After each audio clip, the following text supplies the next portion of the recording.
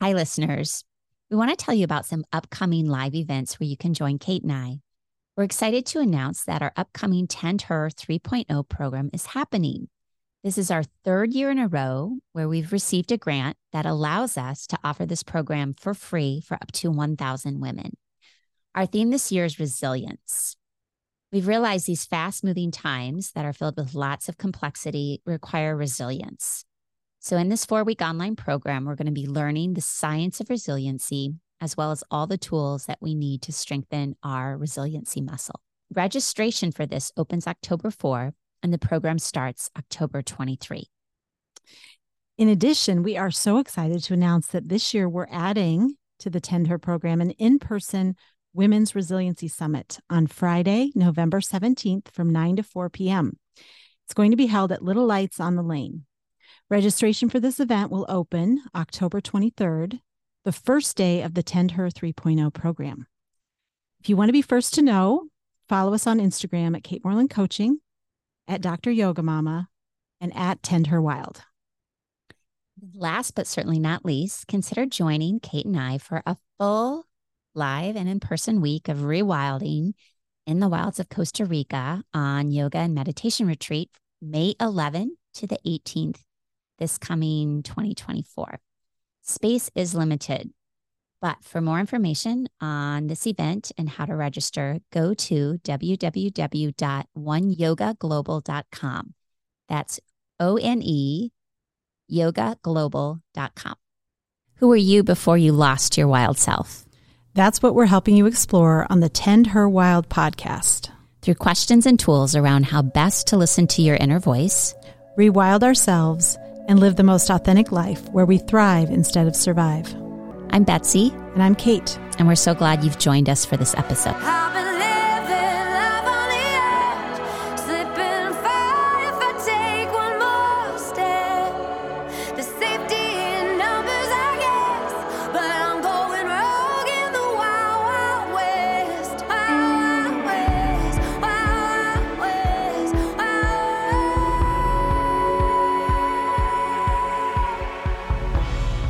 Hello, Tend Her Wild podcast listeners. We are so excited to have a special guest with us today, Faith Hunter. She is a yogi, a meditation teacher, and her practice started in the early 90s as a way to manage the stress and emotional pain of her older brother dying of complications related to AIDS. This 20-year journey Faith has been on with yoga, meditation, breathwork, and Reiki has brought her to a lot of experience. She's graced the cover of Yoga Journal. I've been a long time Yoga Journal reader. She's been on the cover twice. She's appeared on Wendy Williams, The Real Housewives of Potomac. And she has appeared in Essence, Black Enterprise, Women's Health, Shape, New York, and Yoga magazines. She is a yoga and wellness expert for Beachbody, iFit, Nordic Track, Fitbit, all you Fitbit users out there. She's one of their wellness experts. And she also represents brands such as Athleta, Foot Locker, Lululemon, as well as brands such as Warner's and Welleda. She is an author. She's written 2 books, Shades of the Soul, and her latest, Spiritually Fly, Wisdom, Meditation, and Yoga to Elevate Your Soul. So I met Faith personally many, many years ago. We were both teaching at a yoga festival, and I don't think we actually interacted, but we were both so busy doing our own thing. But I remember how much light you exuded. And so I was at Barnes and Noble literally like several months ago, and I saw your book. And I was like, I know this person. I've met her. So I picked it up. And almost right away, I turned to page 97. It's just like what the book opened to. And it's a picture of your tattoo. Wow. And it says, love her, but leave her wild. And as soon as I saw that, I was like, all right, I got to reach out to her and see if she'll come on Tend Her Wild podcast. So welcome, Faith. Thank you. Yes, Thank welcome. you, ladies. Well, we're so excited to have you. Yeah. Wow. What festival was that again? It was I think it was called the Midwest Yoga Festival in Butte. Yes. Yeah. Yes. Okay. Yes. So, yeah. So it's great to see your face again. It's funny how people come into our lives for a moment and then something brings people back into your Back together. Yeah. Yeah. Yeah. Yeah, and your tattoo absolutely. is beautiful. We already took a picture so we can include that for our listeners to Oh, see. It is oh my beautiful. goodness. Yeah. Yeah. Thank you. Thank you. Yeah, I ended up getting this right after a breakup.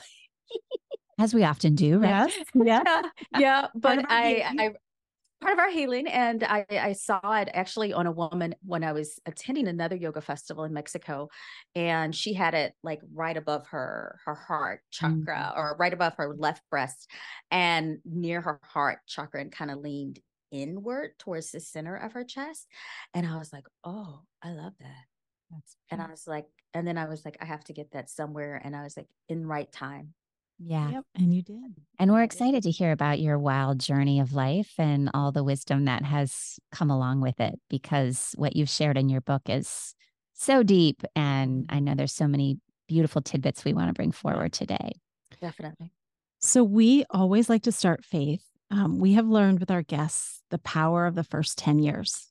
So we always start by asking our guests to share with listeners a little bit about your first 10 years and maybe some of the pivotal experiences, or the way you were raised, your family dynamics, anything you're willing to share about, those formidable years, because what we've Yeah. found is it really shows up for people later in their Wow. life and in their work. And I feel like Absolutely. after reading your book, it very much does. Yeah. So, yeah, what would you like to share? Well, as you were asking that question, the things that started to pop up in my head were so funny. The I first saw thing that on that your popped up face. into I could I was see that on like, your face. oh, I was like, oh, the first thing that popped up into my head was going to first grade. And it was one of the most traumatic experiences Mm. ever, because a lot of people don't know this about me. I don't really share it that much, but from the time that I was 6 months all the way up until I was, well, sometimes it's hard for me to remember how old I was, but until my younger brother was probably 21. So almost all of our childhood through adulthood, we had a housekeeper. And so she took care of us, like from the moment that we woke up in the morning till we made it home, and she took us to our doctor's appointments and literally everything. We called her Mama Banks. I mean, she was our second mother. And I didn't go to full-time kindergarten. I went only half time because she would come and pick us up. So then when I had to go to first grade, I was like, oh Lord, I gotta stay with these people all day. Like, Where's Mama Banks? Yeah. where's Mama Banks? I want to be with her. And part of it is that the way that she cared and loved us was so beautiful. And I didn't start appreciating it until I was an adult, right? In adulthood, and just thinking back to those moments of play, and but also teaching us these really interesting ways of showing up in the world as a Black woman, for me. And like my mom was very instrumental, but the relationship that I had with her was very different. And it was just so much nurturing, but like sweetness. And I really believe that, and I haven't even said this out loud, I really believe my level of sweetness and service, that I share and offer up in the way that I'm like, I hold space, because that's what she did. She was like constantly holding space for us, is what I think was the most powerful. And so when I went to school at 6, I was like, no one's holding space for me. Oh, yeah. But What the a truth of No. that, right? Like Mhm. there's a harshness that happens when we're thrown out away from those warm, nurturing Yeah. arms. What a beautiful Absolutely. role model you had in her too, of Yeah. you is deeply in you, like you said, and what you can now offer to others. Absolutely. You also talk a little bit about, for many of us as women, we remember having to be the good girl, and you say your job was to keep quiet and stay out of trouble, and Absolutely. and playing the role of the good daughter. So can you talk a little bit about that too, growing We up? both Yeah, related to we that. This did. is part of why Oh. we're wilding and Yeah. doing this podcast, is that we were both of us very conditioned to be good and to do it right and get good grades. and we see the limits of that, but not maybe until later in our life. And we hope to speak to it so people don't have to stay in that box for so long. Mm-hmm. So we're Yeah. curious about your story of being. Yeah, well, I think the biggest part is that both of my brothers were hemophiliacs growing up. And so they were constantly in and out of hospitals, and they were getting injured and they were sick. And I mean, it was definitely stressful for both of my parents. My dad traveled, my dad was in the military. So he was in and out of the house. And my mom, you know, she worked full time and she was in grad school. I don't know how she did grad school with 3 kids. I can't quite figure that one out. Wow. Was her secret. I don't know what she was up to.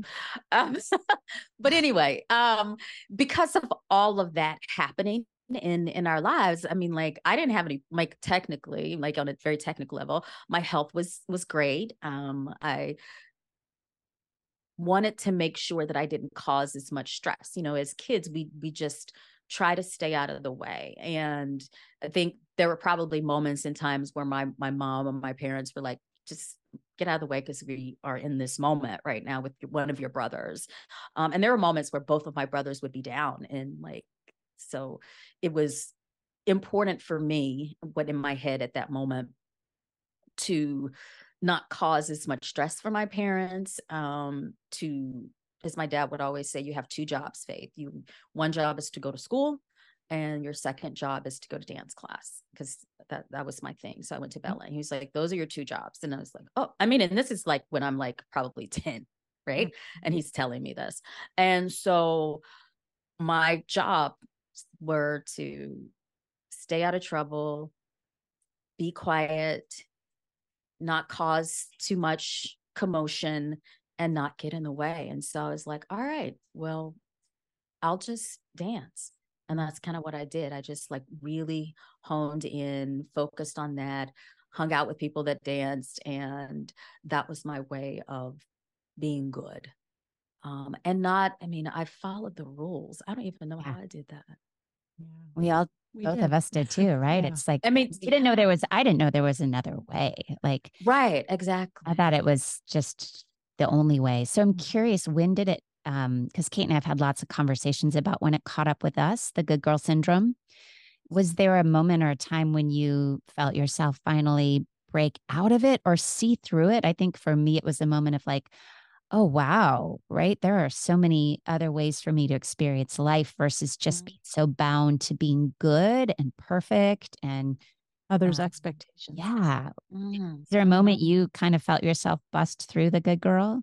Yeah, I think it happened when I was actually here in New Orleans in grad school. And I was working on my MBA. And I mean, really, the only reason that I even got my MBA or pursued it, is because I wanted to like leave. I wanted to just figure out the fastest route for me to be on my own. And to be on my own is like, I'm going into, because I grew up in rural Louisiana, and I did undergrad in a university that was in the same town that I grew up. That's how good of this track I was following, because I was following all of my lineage. I mean, I had my mom, my aunts, uncles, great aunts. I mean, one of my great aunts was a college professor at that university. So, I mean, I did that, pledged the sorority that everybody else pledged. I mean, and so I was like, okay, I'm going to go to grad school. So I go to grad school, and I'm in the mix of focusing on school, but in this city, there's such a beautiful, eclectic mix of people, and music was such a huge thing for me. And so I was around so many amazing artists, and that were like from all over the world. And so I'm like, wait a minute, these people are doing really cool things. And so I was like, I'm going to date who I want to date. I just want to have a good time. I want to dance my butt off in these clubs, you know. It's like, yeah. And so then after grad school, I ended up getting married. That's what good girls do. Yes, that's what we do, Faith. That's next. Oh my God, at That's 25. next, girl. Like, girl. I was 25 too. So was I. Yeah. Yeah. Right. So it was like I was battling it, right? I was still kind of like hitting those walls of like, yeah, I want to like step outside this box that I'm in, but I'm going to stay, because everybody's now, well, you're finished school. It's time for you to get married, honey. And then my ex-husband was like, okay, when are we having a baby? And then that's when I was like, nah, nah, bruh, nah. Like and that was like the full on moment where I was like, no. Wow. And I call my dad and I How old said, were you? Were you like 26, 27? something like that. My Yeah. family says I was only married for a year, but I think it was 2. That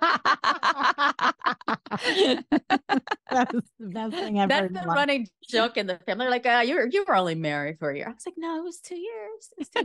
Anyway, so I call my dad and I was like, Dad, I don't want to be married anymore. And he goes, okay, but what's going on? I was like, I'm not ready to have kids. And he wants kids and he's not willing to wait until I'm 30.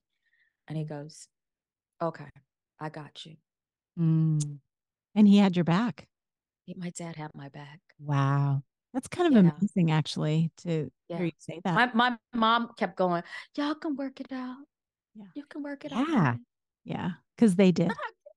But that says something about your dad, that he felt your fire and he felt that you wanted something more. You wanted to experience life on your terms, and that especially at that time in culture and history, to have a dad like who had your back. Absolutely. Yeah. I mean, my relationship with my dad was very different than I had with my mom. He always supported my wildness, and he would always say that my spirit reminded him of my great grandmother, and she was all fire. Oh, And wow. when you said that word fire, it was like, oh yeah, that's what he would say all the time. And so, I mean, and even to the point where like I fully stepped out of it. It's like, once I got a divorce, my dad was like, okay, do that. By then I was living in DC. And then I went through like a year of being separated. The divorce wasn't final yet. And I called my dad again. And I was like, I think I want to move to New York. He said, of course you do. Yeah, he was like, yeah, of course. Because my dad had like seen the world. I mean, he lived in Germany and London and like the and Japan for a while. I mean, my dad he had seen the world. And so when I told my mom, she was not happy. She was like, well, you should just come back to Louisiana, honey. You know, my dad was like, no, she wants spread her wings. He saw your real spirit, it sounds like, and supported that. You have this great phrase in your book about kicking crazy dust all over adulthood. Do you remember writing that? I love it. You were talking about what does it say? Yeah, no, you were talking about how as a teenager you were happy on the outside and confused. You were tortured on the inside, moody as fuck, and majorly depressed. And because of all this stuff that you went through as a teen, I loved this phrase so much. You kicked crazy dust all over your adulthood. Oh yeah. I don't remember writing that, but I guess something came through. Kicking crazy dust. I was like, that is so great visual, fitting. And yes, and I relate to it so much, right? Like when we have all this trauma or challenge, it does seem to come out later in adulthood. And that's my new phrase now. I love it, as crazy dust. Like there's some crazy dust here. What's going on? Which was you just reclaiming what it is you really wanted, it sounds like to me. Like, absolutely. And it was this constant struggle. And, you know, even if I was in a job that didn't align with me, then I would be totally dysfunctional in it. There's some more crazy dust, right? And then, or be like a relationship or where I felt like I was being trapped or tied down or like forced into conforming in this little box. And again, it was just like one thing after the other. And it's really fascinating because even my family, after a while, they were like, you know, we don't know what fate's up to. And I there were periods of times where I didn't even go home for years because I just needed to do me. You needed to do you, which I think is the mark of the wild woman. When she finally gets free, she has to do her. She has to figure that out. Develop that confidence. Can we talk about keeping secrets? Because that was also a powerful part of your book. And you shared the story in your book about one of your brother, or both of your brothers contracting AIDS because of the hemophilia, HIV. Yep. And how your family dealt with it by keeping it quiet because clearly that time there was so much unknown about AIDS, HIV. But how that impacted you? I mean, we would really love to hear about how that impacted you, this idea that I have to keep secrets. I can't Yeah. talk about this. I have to hold this in. Yeah, it was, and this all happened like it was the 80s. So I probably was like 12 or 13 because I'm the middle child. And so definitely like my parents sat us down and were like, okay, both your brothers have HIV. You know what's going on in the news. And I mean, this is like harsh adult talk, right? For kids 12 to years experience. old. Yeah. Like no one needs to know. And so it was like hush hush for years, for a really long time. However, I think that made me a very secretive and private person. I didn't have a lot of friends growing up. I had like probably two solid friends that one of them knew for sure, because I spent a lot. Her name's Daphne. I spent a lot of time with her, and her brother, my brother were friends, so that just kind of like made it easy because my brother probably told her brother, maybe I'm not sure. And as I carried that like that level of secrecy into adulthood, I found that when it came to relationships, it made it really difficult for me to form them and create like solid healthy relationships. Because I didn't express my emotions. Like even now, like sometimes people are like, you're kind of cold. And I'm like, no, like, but it's funny because and maybe because you're a teacher, a yoga teacher and wellness teacher, you're kind of understand this fact of when you're showing up for your students, you I don't want to say you become this different person, but I'm like spirit embodies me, and so I'm just showing up as service. So it's almost like a switch comes on, because I know what I'm here to do, and like I'm doing this well. I'm here to comfort, love, care, and support, right? And that's what I'm doing for these people that are in front of me. But in my daily life, I'm like, no, I'm here to comfort myself. Yes. And so that comes off sometimes as me being cold, it's me being selfish. But I think part of that skill set of shutting off was definitely honed when I was young and had to keep secrets. Like, I don't know if I would be different if that hadn't happened in my life, but I don't know. But it's a big part of your story, it sounds like. It is. It's still influencing parts of my story because in relationship, regardless if it's romantic or not, I have to make a conscious effort to be open and to share and to show up in a very open and loving way. Yeah. But also look at your work and your life and this book that you wrote, Spiritually Fly. There's so many vulnerable shares in it. And those were the things that I was most drawn to. I was so fascinated about you, the person. I mean, I love the yoga practices that you put out in the book too. But it's almost like life was set up for you. It taught you growing up, it taught you to stay silent and quiet and good and don't share too much. Don't let people really see you. And now look at you, you're writing books about vulnerability and openness and authenticity and being wild and free. And so isn't that interesting? Right. It's really, really fascinating because even just writing the book, it took me a couple of years because I was struggling as I was writing it because it brought up so many emotions. And even my editor would tell me, she's like, take your time, pace yourself, but we need to know you. Yeah. She's like, I remember I sent over the first manuscript and the first set of chapters, and she's like, okay, this is very technical. We want to know you. Yeah. We want to know you. We want to know you. Personal you. Yes. Yeah. Well, and it sounds like the process of writing really allowed you to maybe do some of your own shadow work as you were writing your story. Absolutely. I tell one of my friends who's actually in the process of writing a book now, And we were talking last week, and she's like, "Girl, I have so much stuff coming up, things I don't even remember. Why didn't you tell me this?" I was like, "Do you remember when I was writing and how much crying I was doing and how much like I'm like, no, I'm going away and just kind of sitting for the next, couple of days and chilling." But part of that was the shadow work. I healed some really old wounds because I'm writing about things and I'm like, a memory will pop in and I'm like, this fits perfectly in this chapter, in this section. And so I'm like, sit with myself. Do I need to put this in? Do I not? Okay, let me just write it. And then if she takes it out, it's fine. And then sometimes I would just like free form and just write. And then I send something to her and I'm like, okay, I know it's a lot, but just tell me what I need to pare down. And this is But I similar want to this your story.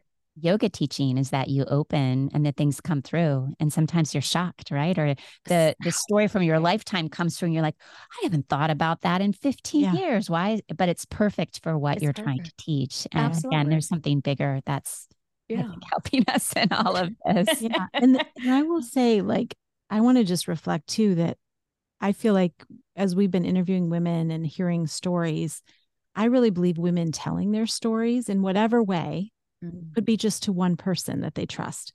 But sharing your story, there's so much freedom that comes with that. And so, I mean, you've done it in such a beautiful way and shared it with the world. But any way I think women can share their story and own their story is so empowering and also freeing. Yeah. So I just want to honor that too for any woman that's feeling like they've kept so much inside, that there's great power in to come out. Yeah. Absolutely. Yeah. It's really funny because, that freeing part, when you said that, I was like, yeah, once it was published, I was like, whew. Oh, wait, right? It was like, yeah, my editor and the team are seeing it, but now the world sees it. And so just let go. Like even my mom didn't read it until she got her copy.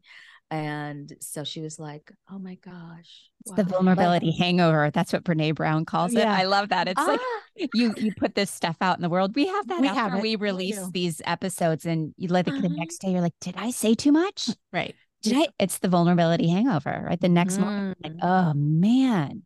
Right. Yeah, a little too raw there. There's still a part of us that's like, what will the reaction be? Will I hurt someone? Will I? Yeah. Because that's also, human. But we're also used to pleasing and not wanting to, like you said, as a young girl, rock the boat. So how was your mom with it? She actually loved it. Yeah. I don't know how much she read because she hasn't asked me too many questions. That's so honest. I know. Our moms don't listen either. No. We don't think. It's like, I think she probably read. And then she said, the print's small. I'm like, Mom, just get a magnifying glass. Like, I don't know. Like, I just do something with yourself. But she did read the intro. And then one day I read the first chapter to her. And she was like, yeah. She was like, oh, wow. Yeah. And then she goes, and then sometimes, or like maybe a couple of days later, she would go, how are you feeling? Oh, which is funny because that's never a question my mom would ask. Because my mom, like, she's a really dynamic woman and all about the order, right? And a little bit all about herself too. So for her to pause and go, how are you feeling? I'm like, I'm feeling great. The book is out. But also, how has your work, your inner work, your shadow work, your reclamation been healing her too? Like, I think that when we commit to our own work, we are healing backwards and forwards. And so that might be a testament to some of the work you've done, that even allowed an opening for her to say, how are you feeling, Faith? Yeah, exactly. I mean, it's really interesting. I like that you mentioned that, because definitely in the process of writing the book, I would call her and ask her questions, because I wanted to make sure that I'm remembering things accurately, especially in the first couple of chapters where I talk about the family, and also to get her perspective on it as well. And so in that process, our relationship became a little stronger. And now my younger brother, he's like, anytime you're around, you get whatever you want. I'm like, we're Oh, adults. the baby Yeah. is the favorite baby is. The favorite baby. I'm like, it's like, because I was just visiting her over the weekend, this past weekend, and I was like, Mom, we need to organize, because I'm a Virgo. I was like, we need to organize like some of your paperwork, because I'm like asking her all these questions. So I was like, let's just organize it. So I spent like a couple of hours doing that. So then I called my brother and I'm like, yeah, so all these things are organized and da da da da. He goes, I don't like you right now. I'm like, why? He goes, I have been begging her to let me do this for a year. You show up for 48 hours. Get it done. And get it done. He's like, no. And he was like, she let you do that? And I'm like, yeah, come on, that's my girl. I love that. I think too, the more compassionate we are with ourselves in later years as women, I know I have so much more compassion for my mother, because you realize, all right? they were holding and Yes. the era that they were living through. And yeah, it's big. Yeah. Yeah. Yeah. It's a really, I'm glad you said that, because the story that popped into my brain. Wow, I'm telling you guys a whole lot. That's what this is all about, Faith. We love it. Woo, Lordy. I'm thinking about my We all- mom, right? And it's so, my mom has her story. I wish she would tell it. I'm telling it for her right now. But so thinking about how difficult it was during her time. So my mom had my older brother as a single mother in the 60s. Wow. And she was engaged to a man who was not my father. She was engaged to a man, and he was driving to probably like a 2-hour drive to come and visit her, because they were dating at the time and engaged. And he got into a car accident and died. Oh. And my mom was carrying the child, who was my older brother.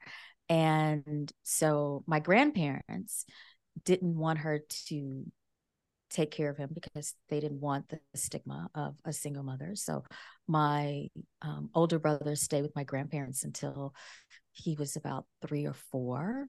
And that's around the time that my dad met my mom, and my dad was like, I'm going to get that boy. We're family now, but it's like, I can just imagine my mom, she doesn't talk about it. She's only talked about it a little here and there, but the pain that she must have been going through. I mean, not only the cultural shame, but now you're not with your child on a daily basis, and you are trying to survive as a single Black woman in the South. Like, yeah. So, and then losing that son, right? and then losing, her first son, and losing so that first son. Yeah. And through Like, such a, I don't even know how you describe it, right? A blood transfusion that, right? Like supposed to help. Supposed to help. You're doing everything you can to care for your child and keep their health safe. And then the horror of finding out. Yeah. Significant. I mean, like, my brother and I talk about it. My younger brother and I, we talk about it often, is that we do feel sometimes my mom just holds on to so much guilt. Yeah. Right. And because I think I talk about it in my book, where both, all of us, my brother, my dad, both of my brothers, we all went to therapy during different moments in our lives, but my mother never did. I think she went to like one appointment. She's like, I don't like that. I don't like people knowing my business. And that's exactly what we're talking about. And I think why we're doing this podcast is, especially that generation, you didn't talk, you didn't share, you held it all in, you kept it hidden. And I think what our generation is learning, that to free ourselves, we have to be real and authentic, and everyone suffers in their own way. There's not really one person on earth that doesn't have a story to tell about how they've struggled or the challenges that have come. So when we speak it, we realize we're not alone. I mean, there's so many, we come from different states, different regions, and so much of your story I related to, even though I didn't have a brother who's died, or right. But the same feelings, the emotions, the experience, it's like, oh, I see myself in her. And so when we tell our stories, we help each other, I think. Yeah, absolutely. Thank you for sharing that about your mom. And I just want to honor that she probably will never listen to this, but you telling her story, right, is powerful, right? Because other people are going to hear it and it may soften their hearts or make them think, I'm going to call my mom today and tell her how much I love, right? So thank you for sharing. And she has to be really proud of you too, because I think as women, even I have a daughter who's in her early 20s. And so I know I see her doing things that I couldn't have done at her age. And so just the fact that you have stepped out and told your story and you're working and empowering others, that you're living your Dharma, I think for her is probably deep down so rewarding for her to see. And so there's got to be a lot of pride there too, whether, you hear that daily. I know a lot of our moms don't always say it, but I'm certain it's there. And it's moving, from DC and New York and finally making my way here after a couple of years, not 20 plus years, 20, I don't know, however long, but coming and moving to New Orleans and being over maybe like 4 hours from where she lives, I think it is. She is so happy that I am close to her. And so I can see her. Yeah, I can drive and I can be there in a couple of hours and I can feel, she may not say it, but I can feel the pride that she has. And my office that I'm sitting in right now, she calls it her room. Oh, so I have to get her bed to put in here. And my brother is so funny. And so I took a TV from my mom's house while I was home over the weekend. Well, you earned it if you organized all her paperwork. That's what I said. I was like, but I told my mom's like, do you need this TV? And I'm like, no, not really. I said, but do you need it for your room when you come to visit? Yes, I do. Oh, I love that. I was like, okay, I'll take it. And then my brother calls me 8 hours later and goes, did you take the TV? I had a lot of bones to pick with you after that visit, didn't you, Faith? I'm struck by you being back in New Orleans where I didn't realize you'd gone to grad school, or I'd forgotten that part, where I feel like that's where you really came alive. And it feels like you are now found yourself there. Yeah. You're back. Yeah.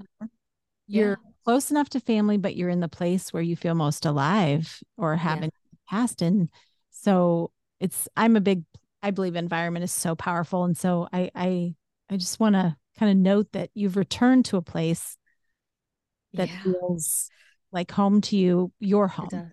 My home. Yeah. It's interesting. There's so many memories here. This is where I started practicing yoga.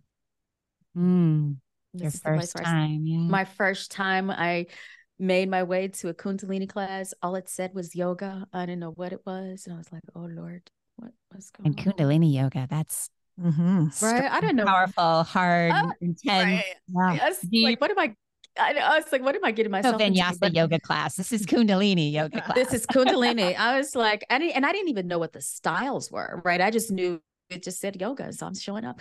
And so I experienced that here, but even my selection of my home was very intentional this time because I was like, I have to see water.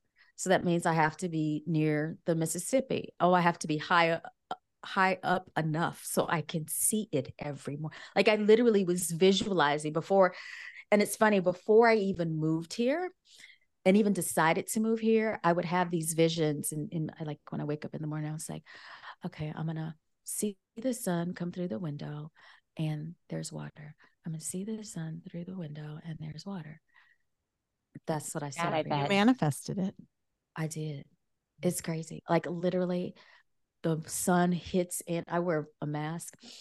My poor dog, he knows when we open the door and all the sun comes through, right? He's like, oh Lord.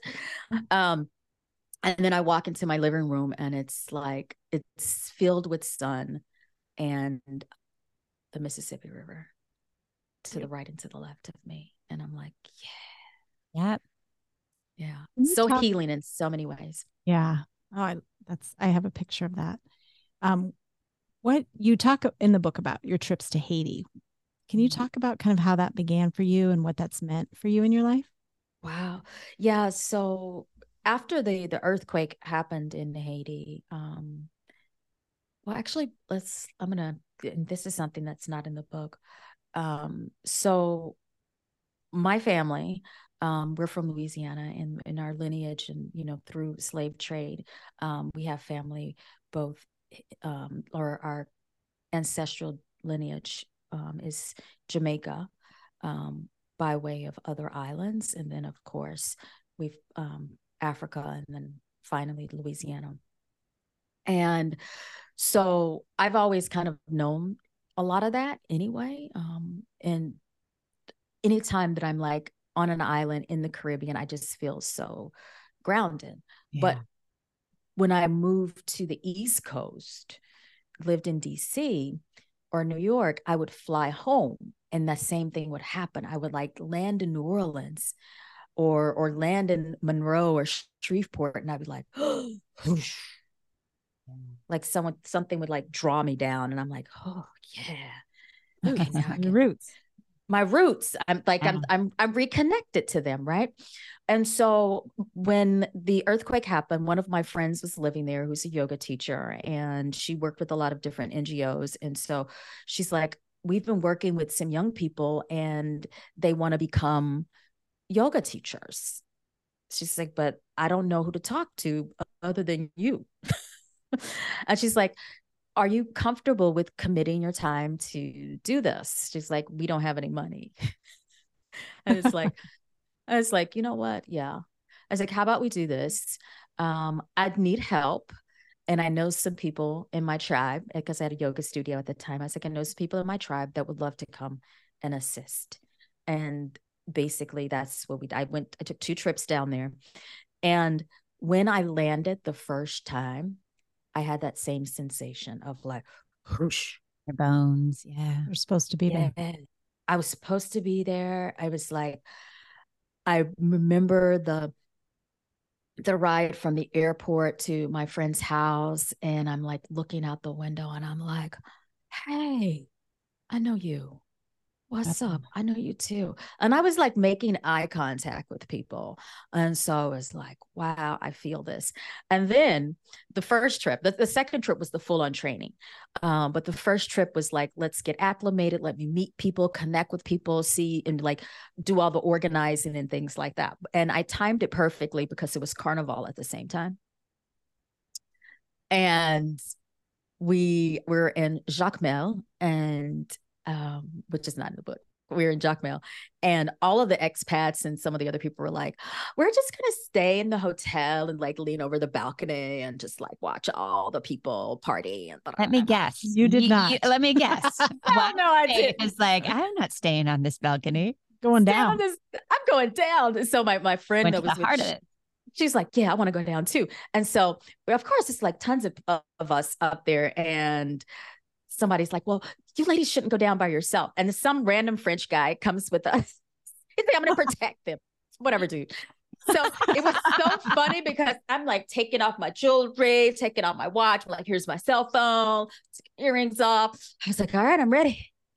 Let's do this. And 4 hours, we are in the mix.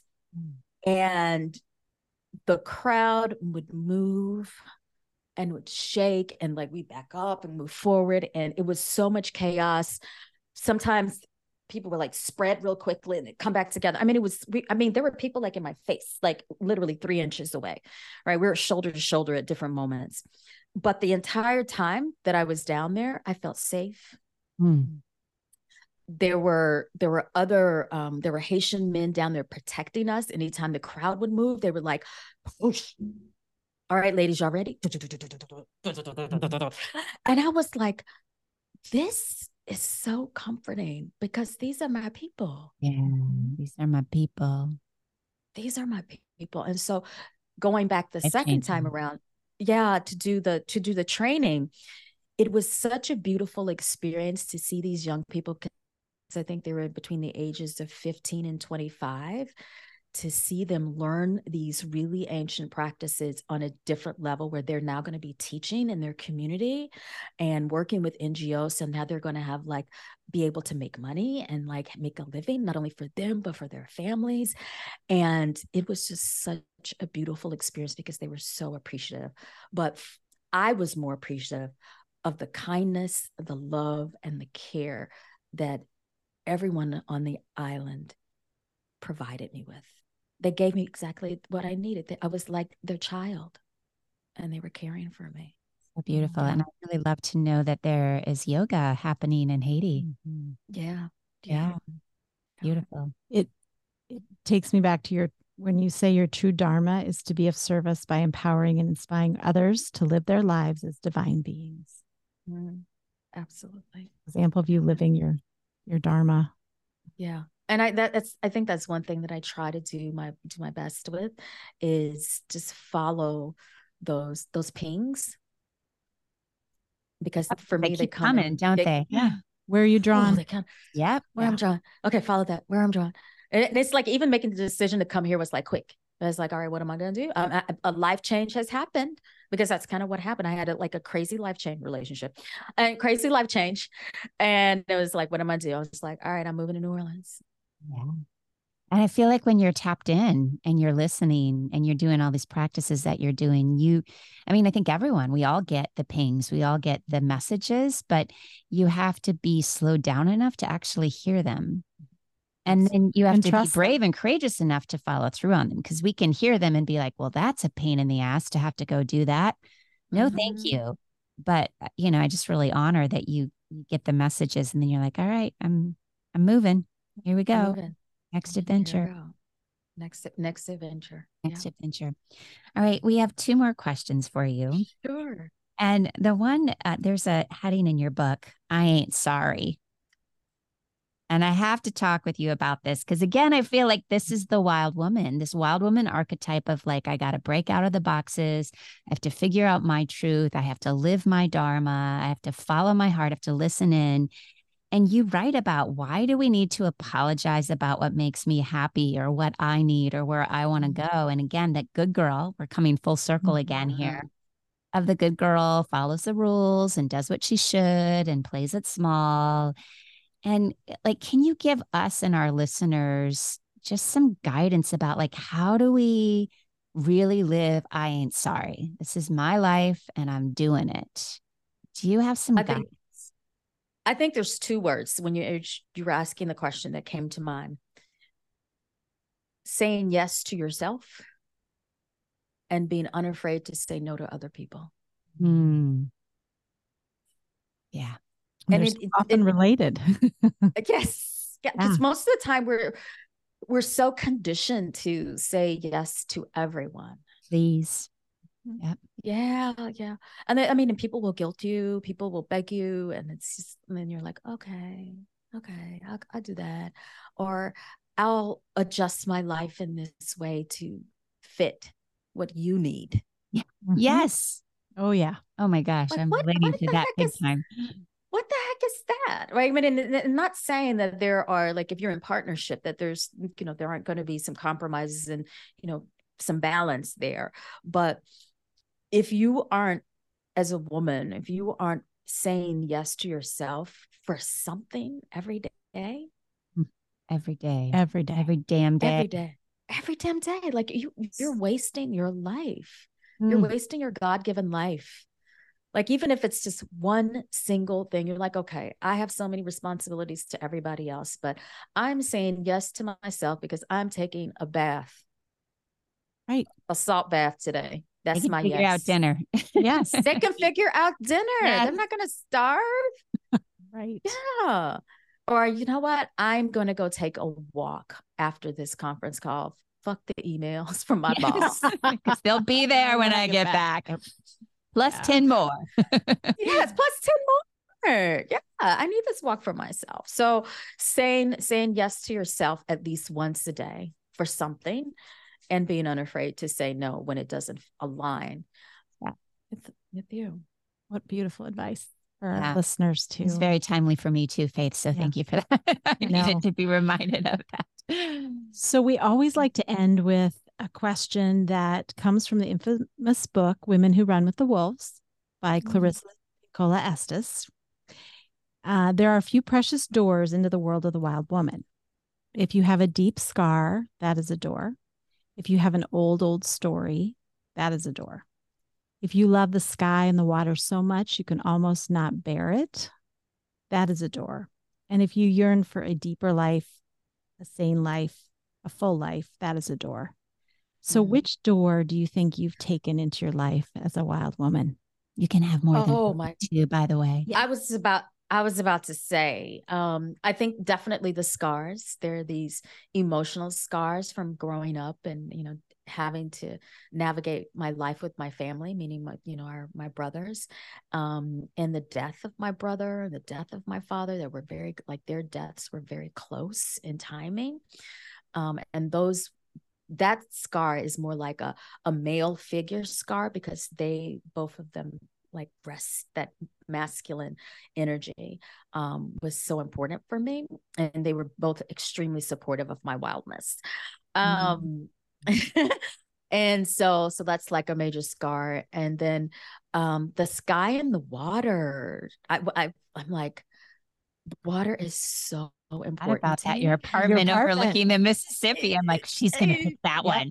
Yeah, it's like the sky and this. I'm like a lover of sun, but I'm also, it's this thing I say all the time. I love cloud porn.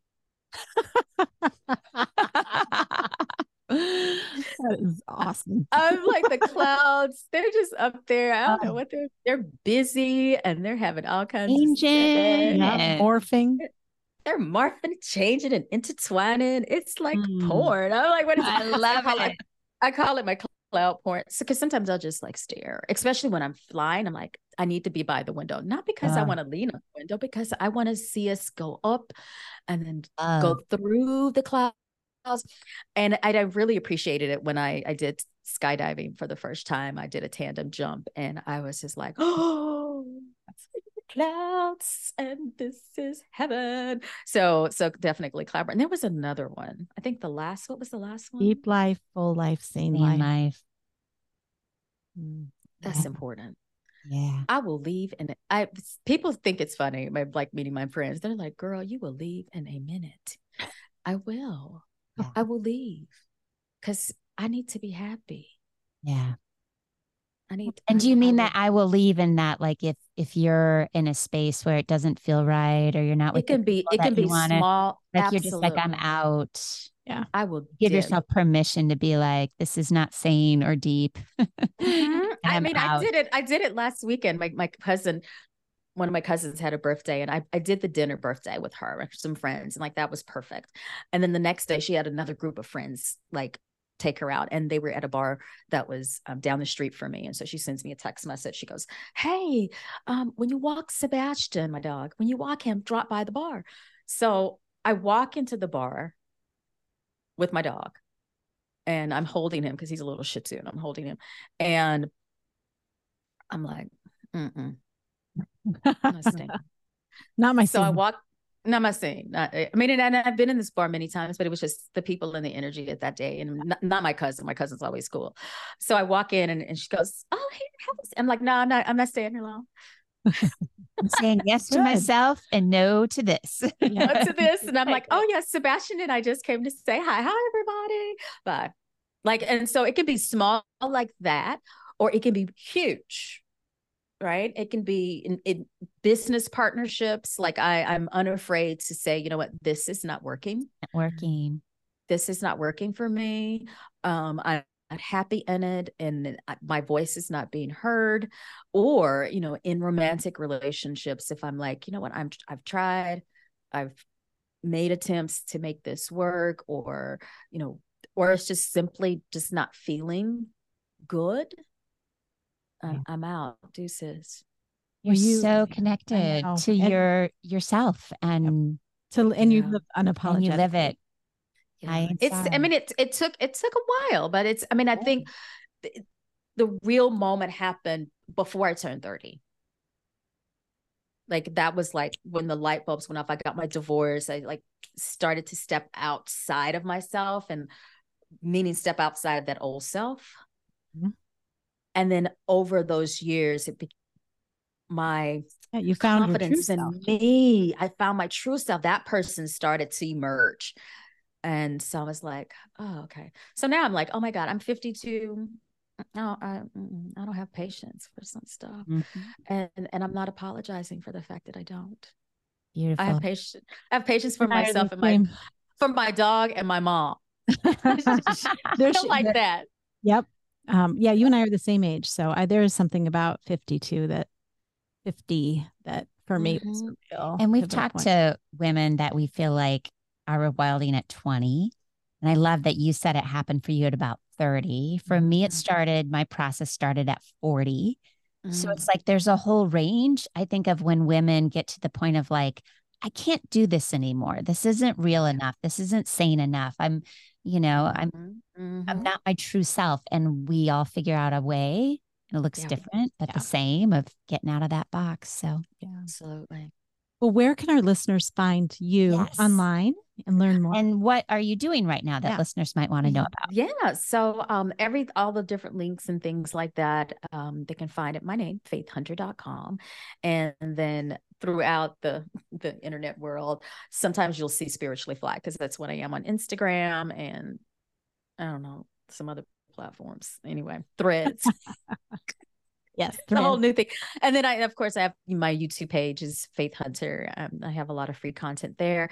I also have an app that's called Elevate by Faith. And that also has its own Instagram. So it's elevatebyfaith.app on Instagram. And what am I up to? I was telling one of my team members 2 days ago, I was like, forgive me. I'm finally grounded. You just moved. Because it takes a while. Yeah. it takes a while. I sent him a text message just like, okay, are you ready to talk? Right? Because we needed to start doing some additional planning. And he was like, it's okay. I was trying to pull myself together too. He's like, I like that we know each other And there's an ebb and flow. so well. I think we would both, as entrepreneurs, say the same thing. There's like an ebb and flow, and there's a need to be sometimes. Yeah. So that you can do the next doing. And so it can, yeah. So now it's time to do that. But the next doing, I have some teacher training, online teacher training that's happening right now. I have Kundalini, because I'm a Kundalini teacher after all these years of practicing. I've decided to become a teacher several years ago. But I have a Kundalini immersion happening. It's an online program that's happening in September. In October, we start a chakra healing immersion. That's a couple of days as well. And then in March, people can come to New Orleans and experience sacred sound healing experience. And that sacred sound will include sound bowls with one of my friends. It's amazing. So she will be not only sharing her beauty and magic of sound bowls, but also teaching people how to play. And I will be doing how like voice and mantra and that kind of nod sound current as well. So teaching a variety of mantras, both Sanskrit, Gurmukhi, as well as Yoruba mantras from Nigeria. Yeah. lovely. Well, thank you. I've never been to New Orleans, so I might know. check that out and come visit you. Girl, I'm good. so excited. Friday through Sunday. I can't remember the dates right now, but I'm really excited about doing it because I get to bring people to my city. And we're gonna check it my out. new I think we are. I think we might have to do a little Hunter Wild road trip and come visit. Yeah.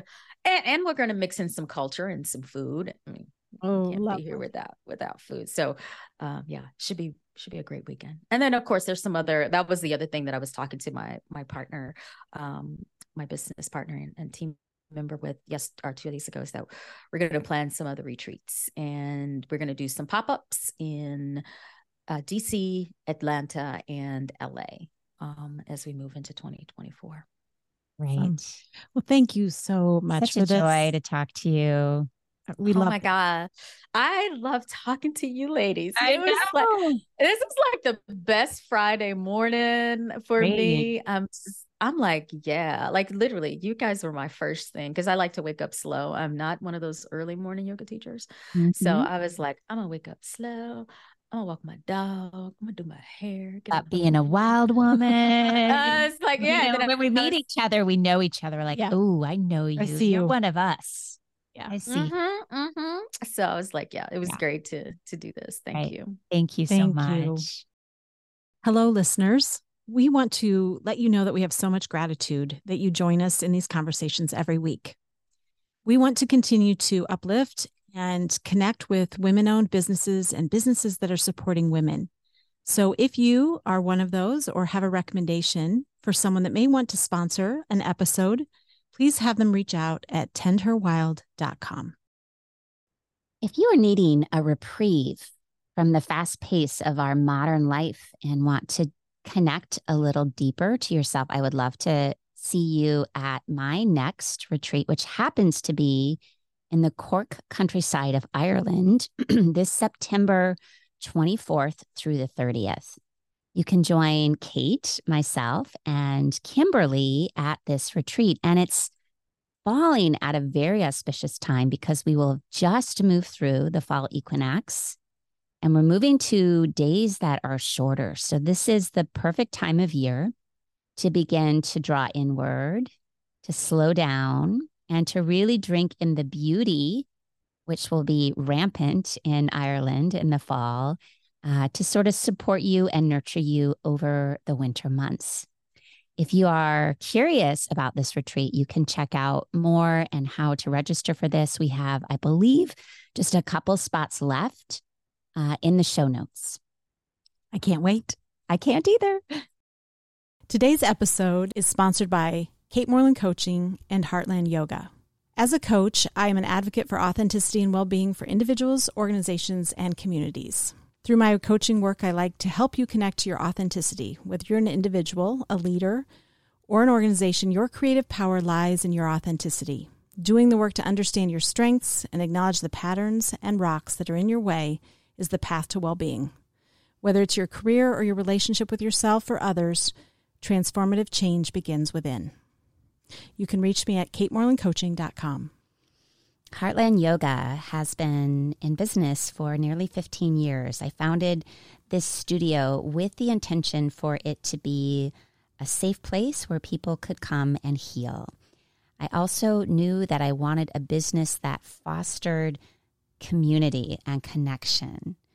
So if you are looking to deepen your yoga practice, heal from physical, emotional, mental wounds, or simply connect with people who are like-minded, Heartland Yoga is a place that we would love to welcome you into, whether it's online or in person. You can find out more information at www.heartlandyoga.com. And now the amazing singer-songwriter Lissy Morris with Wild West. Thanks for joining us today. If you like this podcast, please subscribe, rate, and review. Come back and rewild with us again next week.